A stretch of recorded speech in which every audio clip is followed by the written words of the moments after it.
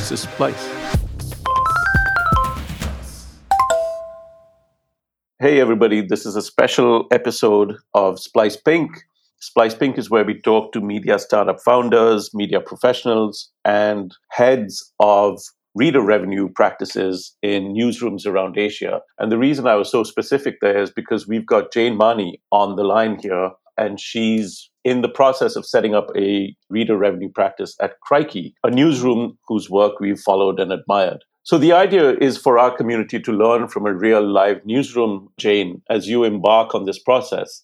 And we're going to follow along because we want to learn about how you're thinking about strategy and audience and product and talent and all that exciting, reader revenue stuff. Where this is going to be a reader revenue nerd fest, and we're excited to follow along and learn from you. Tell us about your process.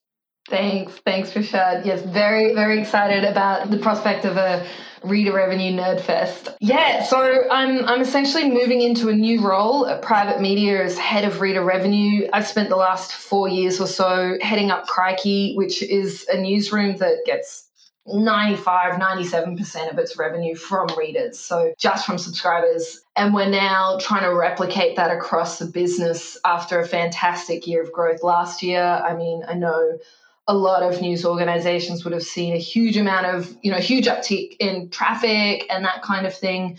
Because of COVID, we were lucky enough that we converted a lot of that sort of, upswing in interest to more and more paid subscribers. We basically doubled the business.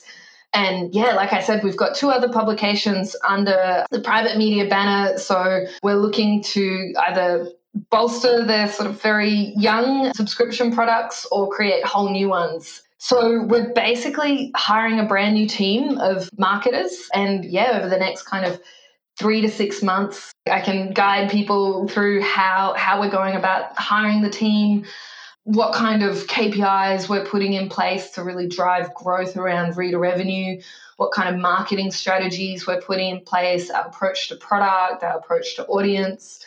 Yeah, I mean, personally, like I said, I love a good reader revenue nerd fest. To me, the reader revenue model is kind of one of the best things, I think, to happen in journalism over the last, I guess it's always been there, but this sort of real move away from advertising to reader revenue over the last 5 to 10 years, I think is one of the best things that's happened in journalism and one of the best things that's come out of, more digital newsrooms, because when you have a reader revenue funded product, if you're not of value to your community, you'll find out very quickly because no one's willing to pay for your product. So it forces our journalists and editors to create something that is really valuable to the community in the way that news should be. So yeah, super excited to be setting up a team and kind of really doubling down on that revenue stream for the business.